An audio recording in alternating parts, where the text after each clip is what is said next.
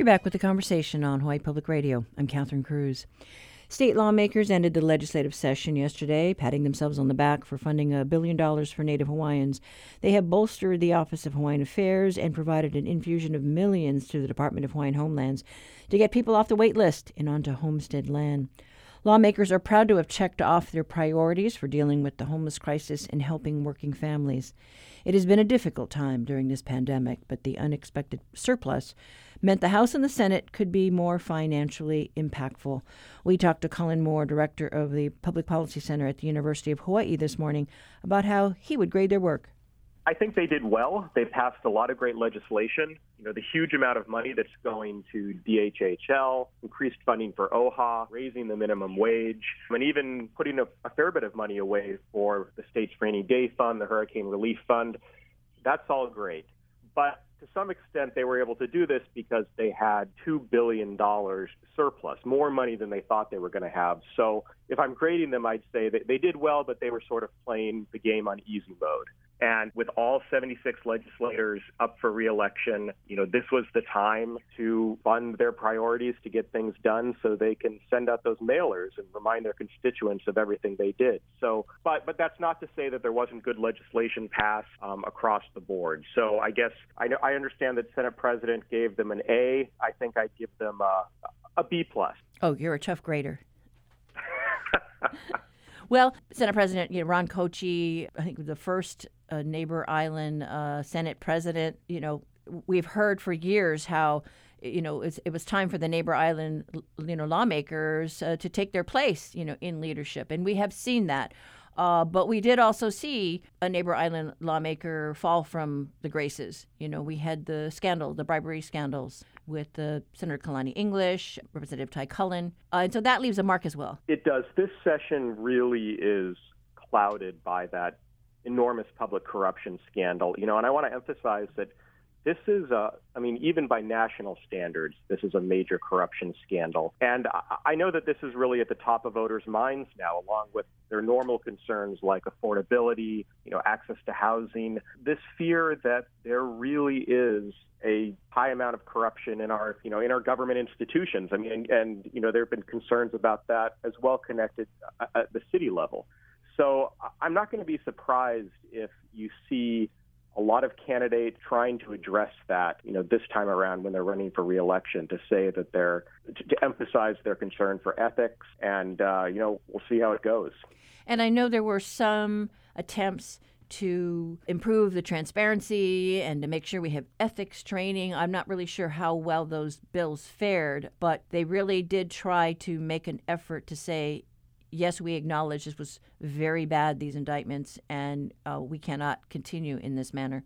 They did, but at the same time, what English and Cullen did already was illegal. No amount of ethics training will tell you that you can't take cash bribes for vote. I do think at its root is sort of a cultural problem in the legislature. A certain amount of arrogance that would lead to legislators thinking that they were almost untouchable.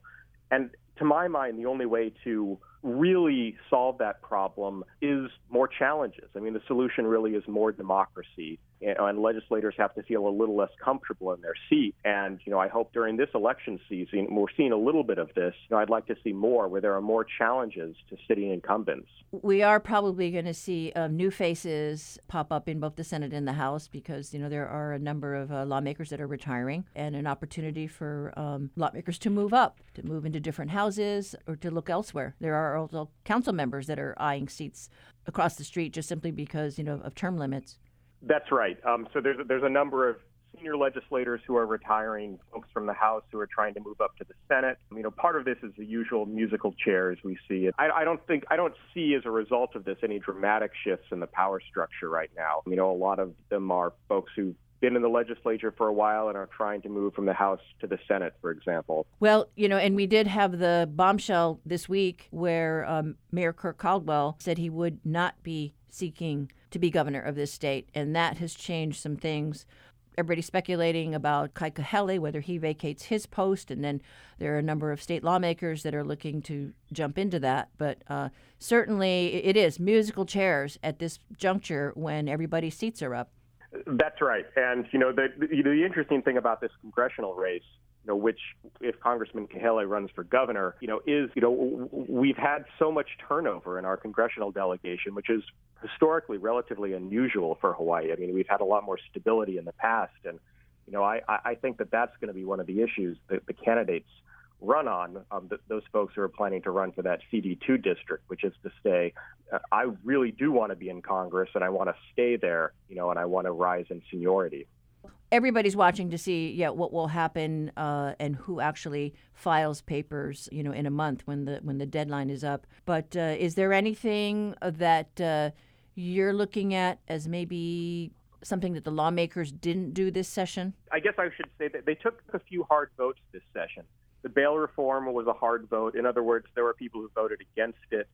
There was a lot of criticism about that bill. The other bill that interestingly seemed to generate a lot of controversy was the flavored vape ban. And that's something that the Ledge has been trying to address for years and years and years, and this particular exemption for tobacco products that received FDA approval was really the sticking point, particularly for some of the health advocates who were the original ones who advocated for that bill. Those were two of the harder votes they took this session. The other stuff was a little bit easier because there was so much money to spend on these priorities. So, there were fewer choices that had to be made. Well, I just think with the bail reform issue, a lot of people were surprised that they didn't come up with funding for a new jailhouse. That's right. I think that, that was one of the priorities that you could have imagined passing during a session where there was so much extra money. Again, that particular issue, I think, is long been pretty controversial, too. I mean, questions about, should we just change the way our criminal justice system works, and that would solve the need for a large jail. But I think others would say, well, even, our current jail is falling apart, and so it's time to build something newer and safer for inmates. Right, because we don't want to be under a federal consent decree like we have in the past. Exactly. Well, okay, so there's work that was left undone that they will have to tackle, I guess, during the next session. I mean, it remains to be seen what the governor does with some of these bills, if he thinks there's enough concern to veto anything. That's a good question. And I haven't got the sense that too many of these bills are particularly vulnerable. Like I talked about the flavored vape bill. I think that actually might be one because there was so much controversy.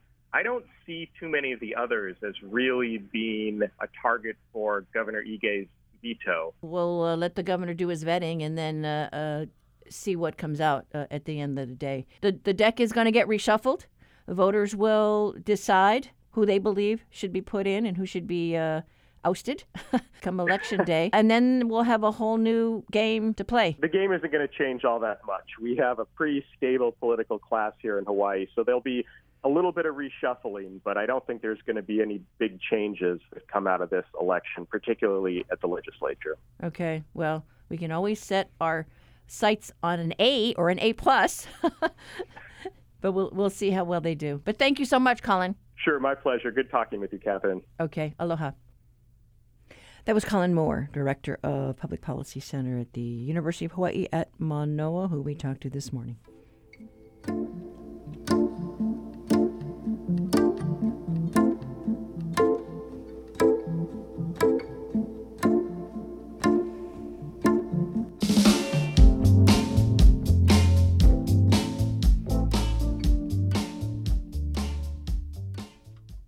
For the last couple of days, we have been taking a closer look at a proposed development out in West Oahu.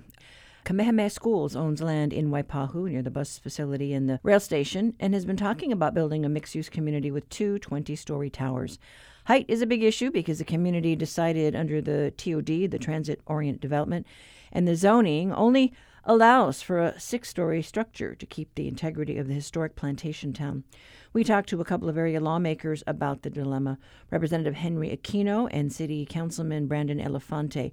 We hear first from Aquino about the project they call Keawalau.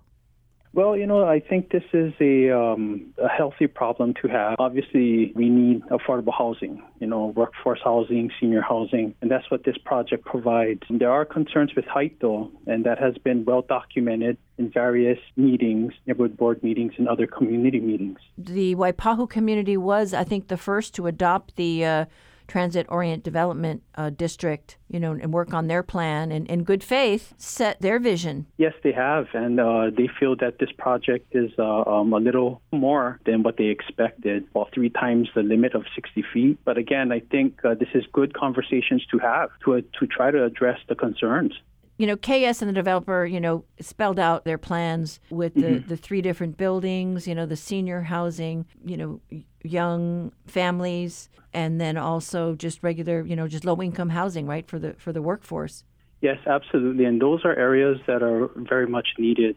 Waipahu can help play a role in addressing some of the statewide need for these rental units. I feel that the footprint that they're looking to build on is relatively large. So, there could be creative ways to meet the 500 plus units, but maybe not the height that they're planning for at the moment. Yeah, it's close to 4 acres. So you think that there's room for some compromise? That's the hope. And that's my hope, to strike that balance, that medium to, find that sweet spot where we can flatten it a little bit, but yet, again, provide the needed units. And we did see, what KS did with kind of the revitalization of Haleiwa. They kept the character of that town, and there was some give and take, I think, on both sides there. And I think that's the same map that I think this community of Waipahu is looking forward towards, is a healthy conversation, hopefully some concessions, and just a path forward. That'll be beneficial for the whole entire community. What do you hope to see happen, with the West Lock Station and the development that is slated to go around there? Because that's a little bit higher density. Yeah, and I think it's the same concerns that we've been hearing. I think, again, we'd like to see a good, healthy conversation to provide, needed units that'll benefit, those that really need, housing in our communities. We hope that we can find that and strike that balance where we can provide the amount of units needed, while at the same time addressing concerns and just providing opportunities for our community members.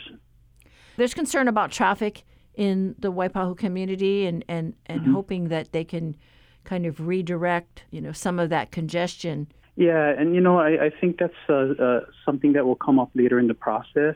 For the developer, KS, and others working very closely with the project, they're going to have to come up with a very good plan to take for public comment. KS and the developer did talk about, addressing some of the concerns that the families have about crime. That's some of the pros with a project like this, to activate certain areas that haven't been updated for a good period of time. And so that's the pros of this kind of project, is to activate areas, to bring people to the area, residents and visitors alike. So I think that's one of the good things that come with a project like this.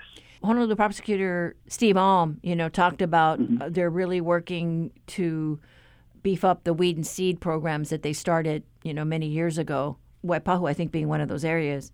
Yes, and that's our hope, is that we can find these public-private partnerships to really keep our communities safe and just provide opportunities for growth in our community, whether it be economic growth, socioeconomic growth, and just really bringing people together. Waipahu historically has always been a gathering place for the area of Oahu, in that portion of Oahu. So we're really hoping that we can kind of get back to that. This provides tremendous opportunities. Again, there are concerns that need to be addressed in order for us to move forward. We feel that this is a very good opportunity to have those discussions and to really address some of the ongoing concerns and challenges that we've been facing in that area. That was Waipahu Representative Henry Aquino.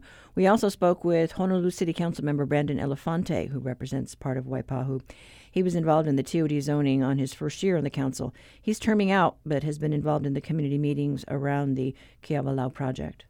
A lot of folks that have been longtime Waipahu residents felt that they wanted to still keep their community character. Being that it's an old plantation village, a lot of folks in this area felt that they wanted to preserve and protect that character, but also open to the fact that rail was coming through their community, and also open to the idea of potentially for mixed-use development, which is why in the rezoning efforts, you don't see a big height or dense.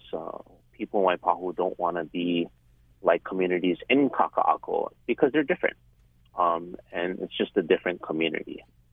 KS says it may be a year before they actually go in for the permits for their project, and they're using this time to try and get the word out about what they've got planned and see if they can overcome some of the issues about height. Yes, so they've actually been appearing before the Waipahu Neighborhood Board. They had a town hall. I've sat in most of those meetings and just as an observer, listening and also meeting with Kamehameha Schools and High Ridge Costa and their development team to hear their project proposal and what they're proposing. I think the merits of it are there in terms of affordable rentals for seniors right off of Hikimoi Street, Waipahu Transit Community. There is a dire need for housing, definitely, not just for this community, however, for our entire state. And, we need to build more units, but we also need to build it in a manageable way. So I'm not opposed to the project whatsoever. I just feel that there needs to be more time to weigh in, some of the concerns and see if we can find some sort of middle ground as to how we move forward. One point that I did hear is that they are leery of this 20-story twin tower idea because the other station, the Westlock station, allows for more density and height, up to 9 stories. So they're worried if KS gets the okay on this one, that the other landowners will go up even higher beyond what the TOD restrictions are. Yeah, and that's a good point, Catherine. And I can see where some of the community could be speculating and have that concern. As a resident, if I didn't know anything whatsoever and I saw this project and it exceeded height limit or density or was a little different, I would have some questions for sure. I think also at the same time when we're going through the early stages of the process, the community felt that more height and density was more geared towards that Westlock station down closer to Evo by Queens West rather than the Koala station, which is the Waipahu Transit Station. And developers, they're always looking for ideas and ways on how they can bring more housing into our local economy and to provide for that. And so one of that ways to do it is through what is called the 201H process, which is a section of the state law, which allows developers to build affordable housing to get tax credits. But it comes at a cost, and that cost comes to taxpayers in a way where we're waiving fees, building permit fees in order to get height and density to produce more affordable units so that projects can pencil out as what we've been told from the developers. And what about the notion that we could build more affordable housing if we used prefab materials and strike that balance with the construction industry, and their concerns about jobs? But if we are in a crisis, that maybe we need to explore that idea before we just go full guns with, higher density and higher building limits. Yeah, and I think all options are on the table. I know that there's been some areas that have had prefab projects, construction projects that they've done. I believe one of them was the homeless community village, Kauiki Village in Sand Island. I believe that was one. And then the Westlock Modular was another one out in Eva. But I do believe that we do need to still keep construction within our economy, especially for our working middle class, and building more of that, especially as our economy approaches inflation and what we have to do with high rising costs. And it's just expensive to build. That's what I've been hearing as a theme from developers and project teams, that construction materials and building has become more expensive, which has definitely passed on the cost to project and the project itself, and also for those that might be purchasing or buying into some of these new units. It is tough, definitely, and that's why people elect us to office, to make these tough decisions, to really weigh in the pros, the cons, how this will benefit the community, how it will impact the community, and looking at the history and nature of the community, and also working with my fellow colleagues, whether it be state elected officials, community stakeholders, the Waipahu board, and the project team. That was Honolulu City Council member Brandon Elefante talking to us about Keawalau, a mixed-use low-income housing project which includes 2 20-story towers in an area that the Waipahu community envision with a height limit of just 6 stories. Elefante won't be on the council when the project comes up for a city vote. His term is up, and he plans to run for Senate District 16. And Representative Henry Aquino, who we heard from earlier, is also running for Senate District 17 in that area as Senator Clarence Nishihara retires.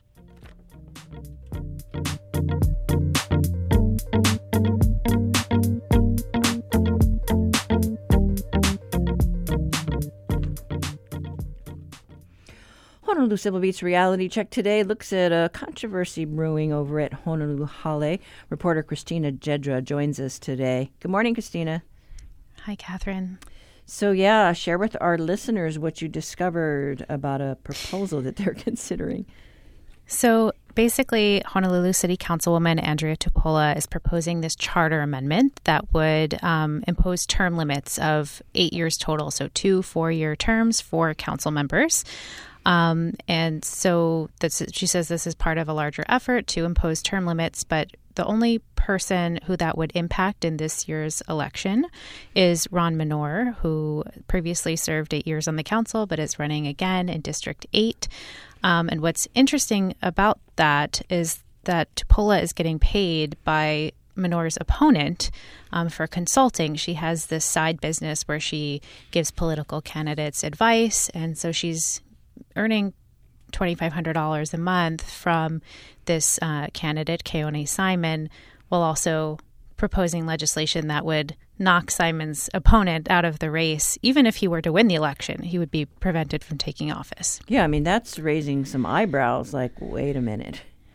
It is raising some concerns about conflicts of interest and, possible ethics violations. Minor certainly is feeling that way, as well as Sandy Ma at Common Cause Hawaii, the government accountability group. She said this really reeks of a quid pro quo, is how she put it.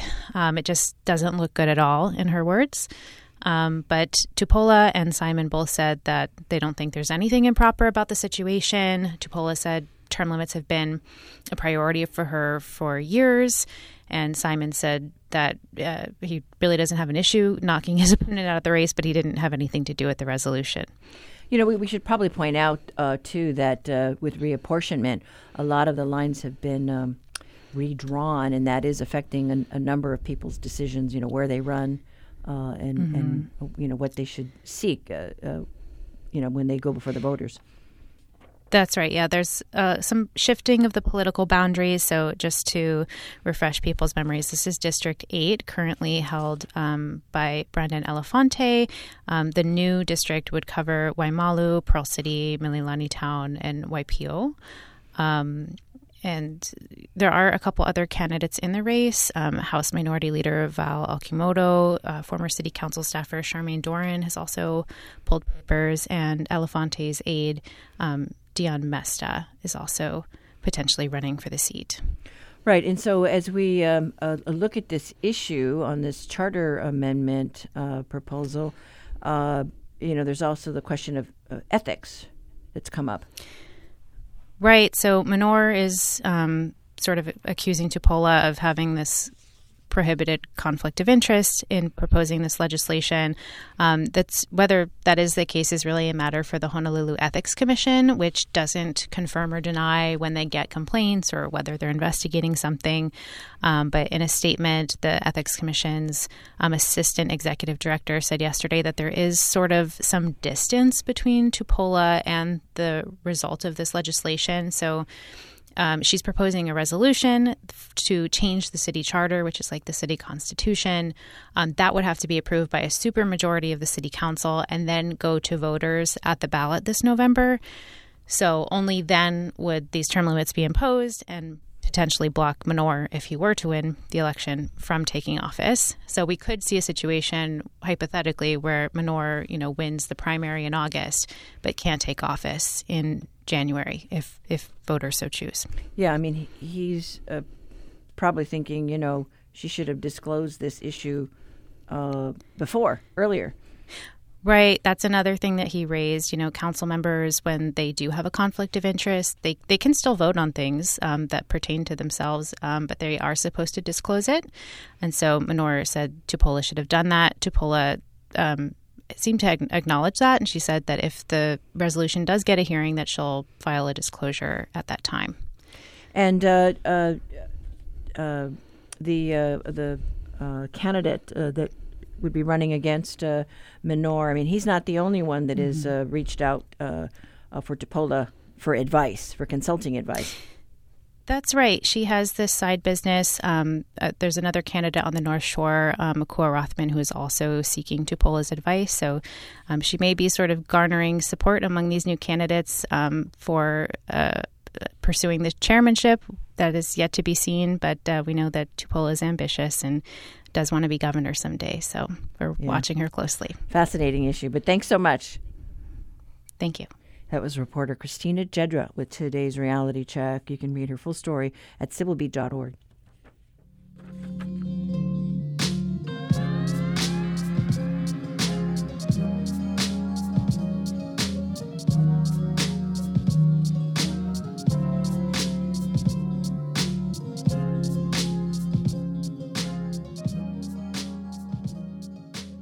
Support for the conversation comes from the HPR Local Talk Show Fund, which helps Hawaii Public Radio sustain and grow its locally produced talk shows. Mahalo to contributor Honolulu Waldorf School.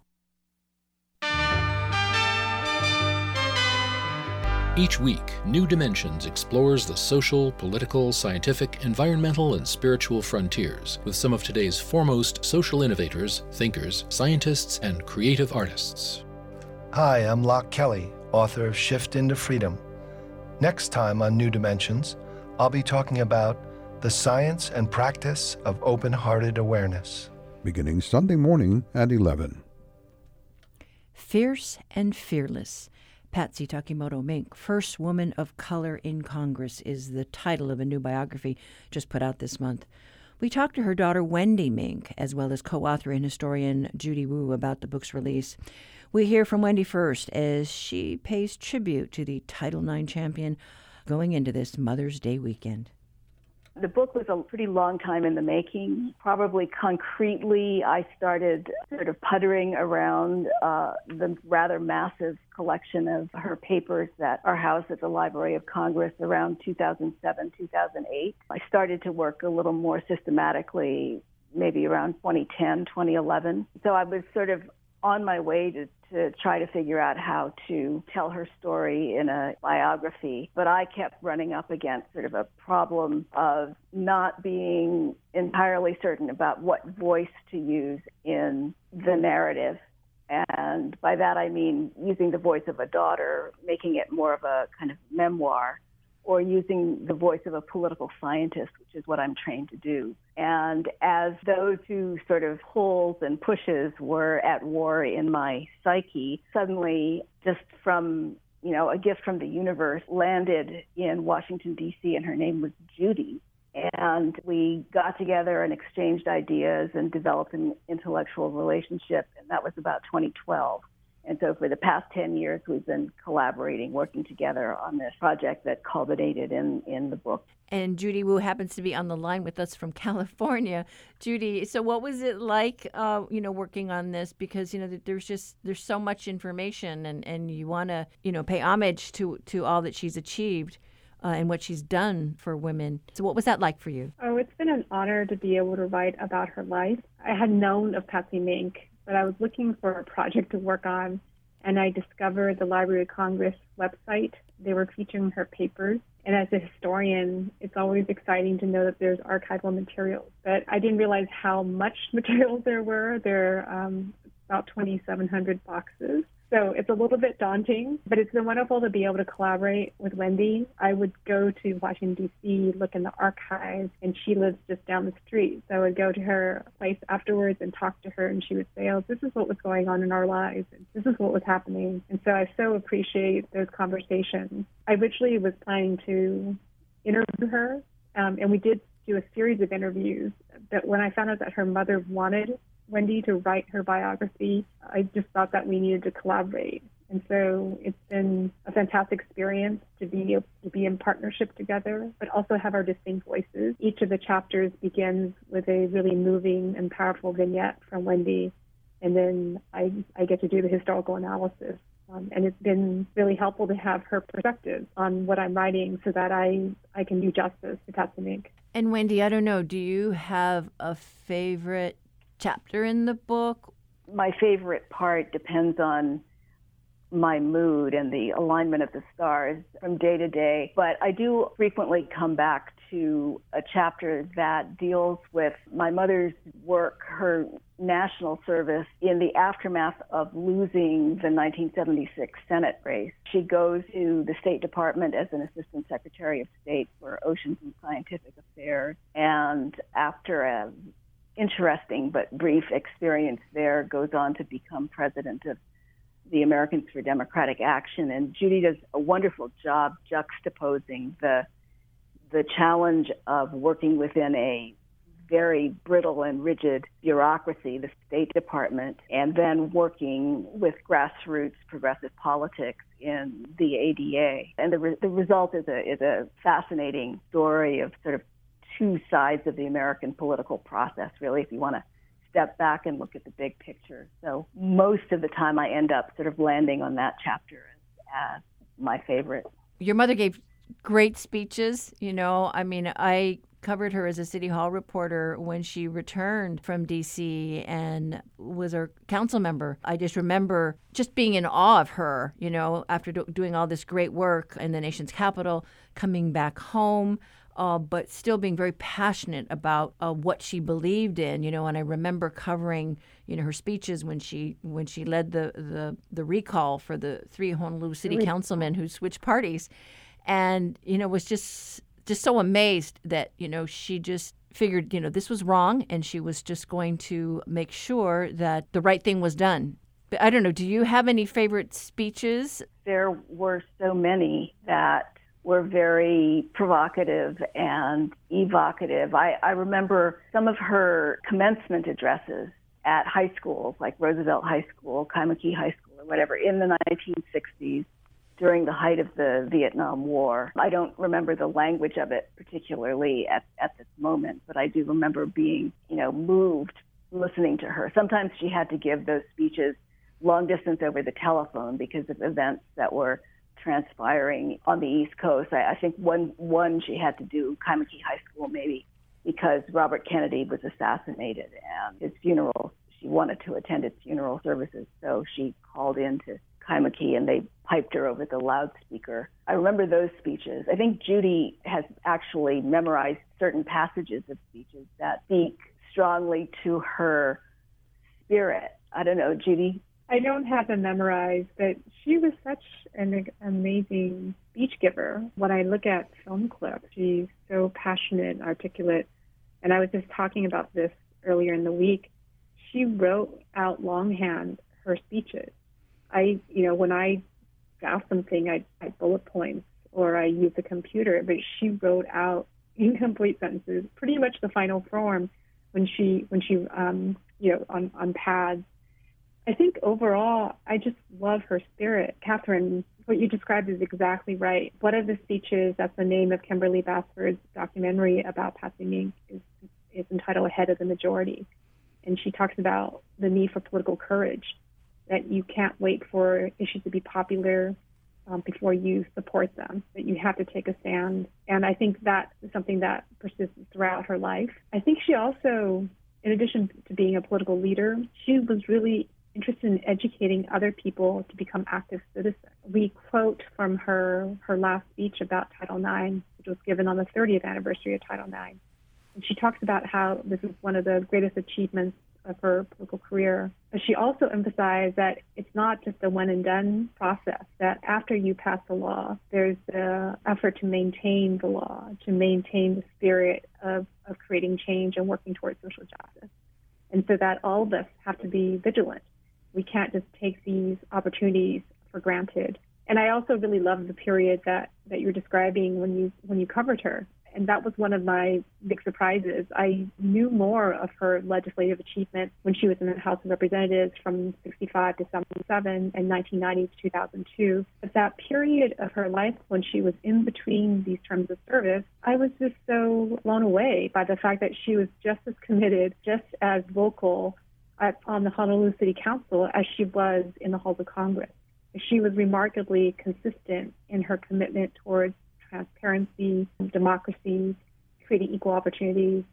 She's someone who I think we can learn so much from and to look up to. You know, and I think when I pass by the statue there across from Honolulu Hale, it's there in front of the Hawaii State Library, it is really delightful to see people discover it and to read the plaque and to just, pause and reflect on, what she's done for Title IX.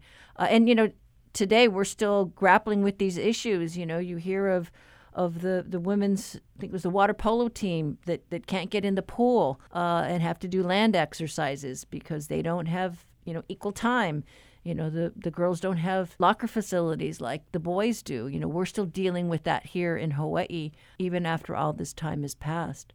I don't know, Wendy, you want to chime in here about the progress that we have made and we still have far to go? Right. I mean, there's evidence of great strides in the, expansion of women's athletic activities, in the expansion in the numbers of women in law schools and medical schools, in the very slow but moving in the right direction integration of the workplace in what used to be referred to as men's jobs and that sort of thing as a result of gender equity and skills training or attempts to enforce that. But there are so many ways in which lack of equity pervades the educational experience that my mother's call for vigilance in 2002 on the 30th anniversary remains the call that we need to remember today. I applaud the student athletes, the students interested in sports who have raised the issue in the state of Hawaii schools. The same issues are being raised across the country by girls who are trying to pursue phys ed and athletic activities. Similar issues that affect equity are being raised across the country with sexual harassment in the educational process. Collateral issues are being raised for pregnant and parenting students and so forth. There are still lots of manifestations of inequality, lots of roadblocks to equity in the schools, but we do have Title IX, which is a powerful lever for redressing those problems. The issue really is that everybody needs to know that Title IX is out there. Everybody needs to know how to access its potential in pursuing complaints and raising issues and the like.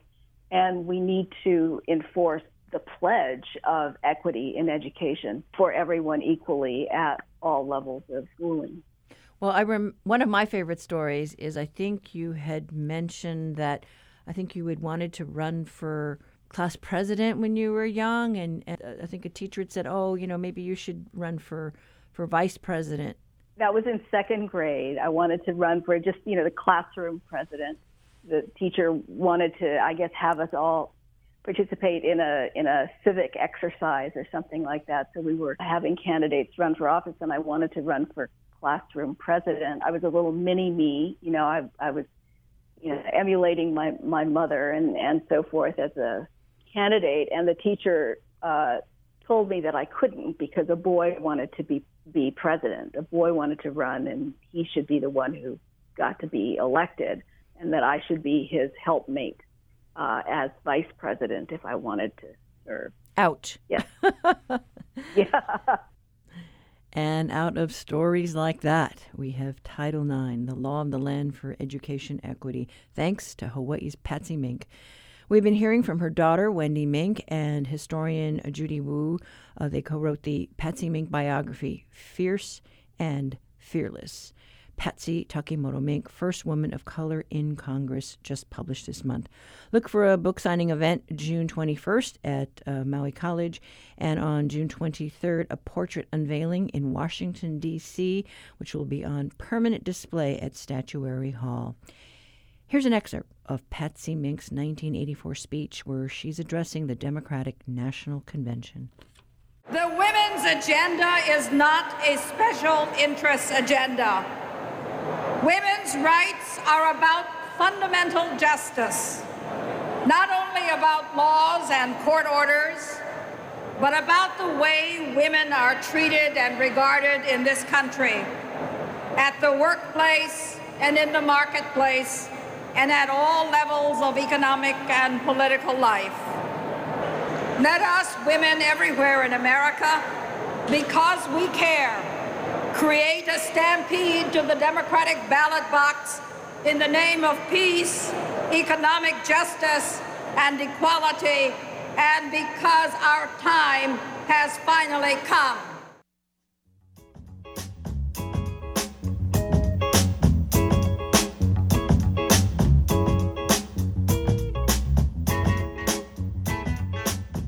Support for the conversation comes from the HPR Local Talk Show Fund, which helps Hawaii Public Radio sustain and grow its locally produced talk shows. Mahalo to contributor Ulupono Initiative.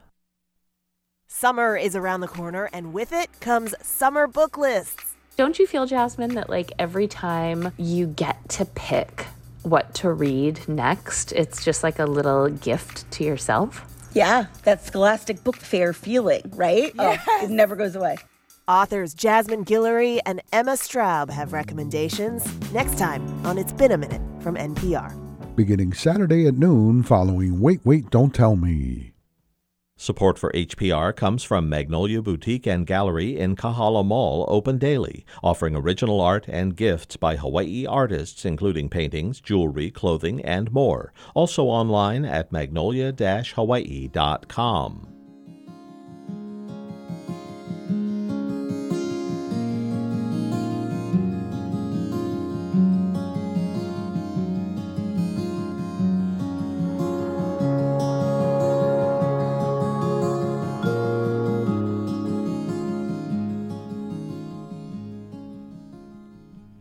As we kick off National Nursing Week, we follow the journey of a local nurse whose ultimate goal is to be a hospital RN.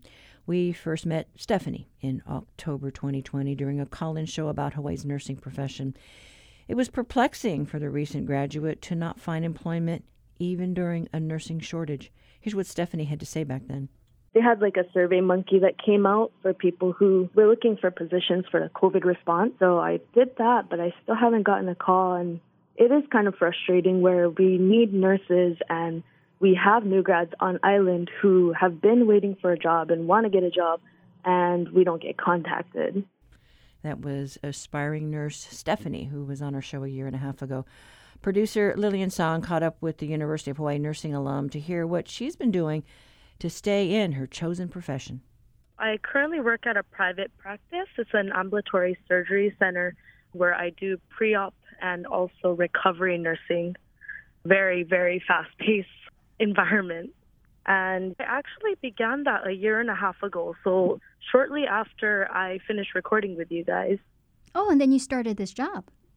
Yes. Okay. And you've always been in Hawaii? I have always been in Hawaii. There was a high school direct entry program for UH Manoa. I actually got into that program. So straight out of high school, I began my nursing program after 1 year prerequisites, where usually you would do 2 years and try to apply to the nursing program after taking like the entrance exam and whatnot. But I was able to get in straight and had a reserved seat. It was very beneficial for me. And while you were a student at UH, were you being told, like, what are your career options? How do you prepare for a career after graduating? So they kind of just let you know to just make sure to network and do as much community service and volunteer work as much as possible. But otherwise, when you're in nursing school, you try every single type of specialty. But they do focus a lot on med-surg, so floor nursing. But you start off doing the basic tasks at like a long-term facility, and then you would kind of just move on to med-surg, advanced med-surg, and then pediatrics, OB, and then you would get placed into your senior rotation, where for me it was actually in endoscopies, so doing like colonoscopies, EGDs. And that was following my summer internship in the operating room, so everything kind of just fit in place for me for surgery type of work. So walk me through what happens after graduation. So after graduation, you need to prepare for your nursing boards. So that's called the NCLEX. So that one you can take whenever after you graduate, but I scheduled it immediately after so that I don't forget anything. And then UH has a very good pass rate. So usually we're at 100%, which means obviously UH prepares us very well. For me, I did pass on the first try and then applied immediately to new grad positions. If you're just extremely unlucky or don't have experience, or if you don't have connections, it is very challenging to get a new grad position. So most people actually tend to go to the mainland to get 2 years of experience and then come back, and they're able to get a job immediately. At least half or 3/4 of my classmates moved to Seattle to get a position. So a lot of them already had their sights set on just leaving and coming back later, or just leaving and staying away. For me, I didn't really want to leave the islands, and I did work at a hospital already during nursing school, so I thought that would kind of get me in the door. Unfortunately, it didn't. And even now, I don't work in a hospital. I work in a private practice. So I would still have difficulty getting a job in the hospital. This is surprising for us on the outside. We keep hearing about how Hawaii is short on nurses. I mean, you heard about how they had to fly in those traveling nurses. Mm-hmm. So for you, you made a point of staying in Hawaii. What is the barrier to being able to get a position as a nurse in a Hawaii hospital?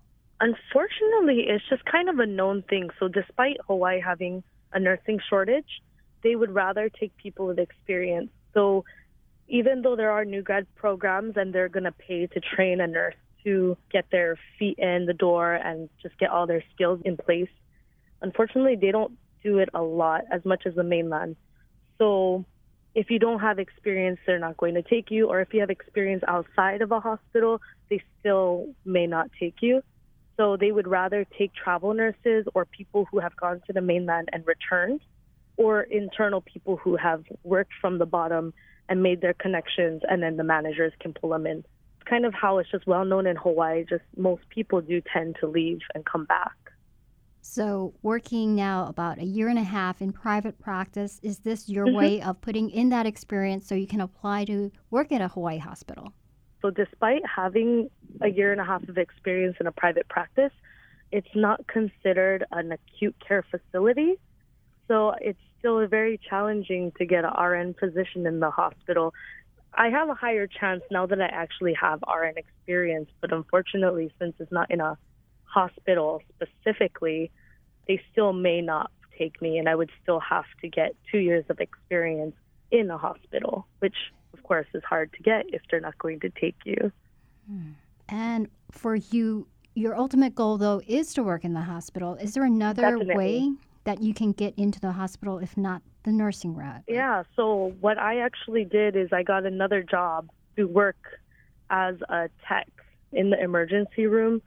So I'm doing that full time so that my chances of getting pulled internally would be higher. Because from what I understand is if you're doing like a per diem position or like a call-in position in the hospital, they may not prioritize you. But if you have a little bit more hours and you're like a regular employee, they may prioritize you better.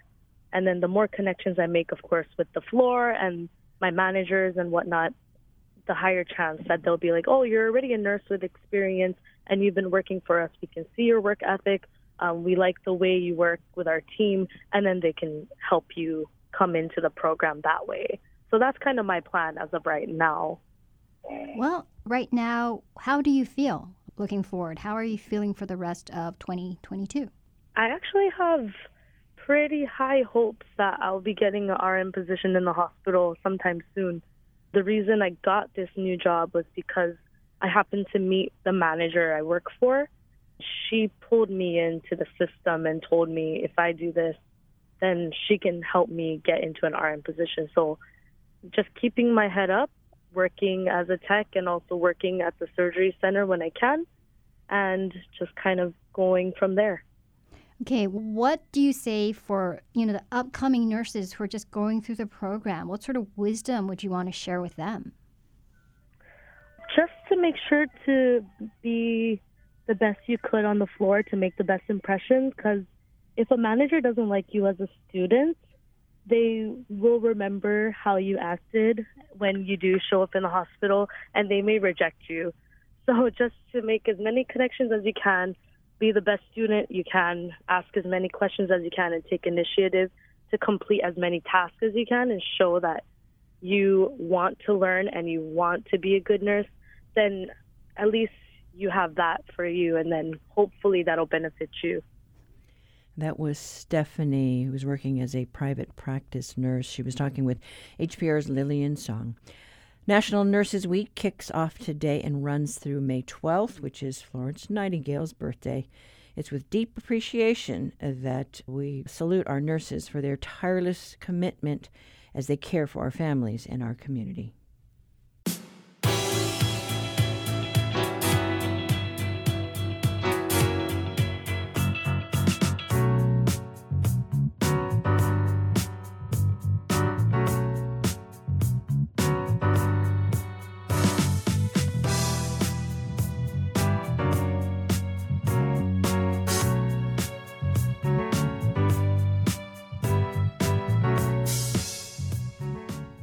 That is it for this Aloha Friday.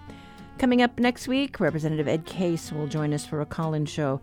You can call our talkback line, record a question. That's 808-792-8217, or call us live. You can also post your questions on the Conversation HPR or write to us at talkback@hawaiipublicradio.org. You can also listen back to our shows on the Conversation page of the HPR website.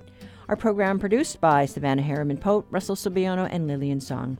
The Backyard Quiz theme written for us by John DeMello. Our theme music courtesy of Gypsy 808. I'm Catherine Cruz. Join us on Monday. Pick up the conversation.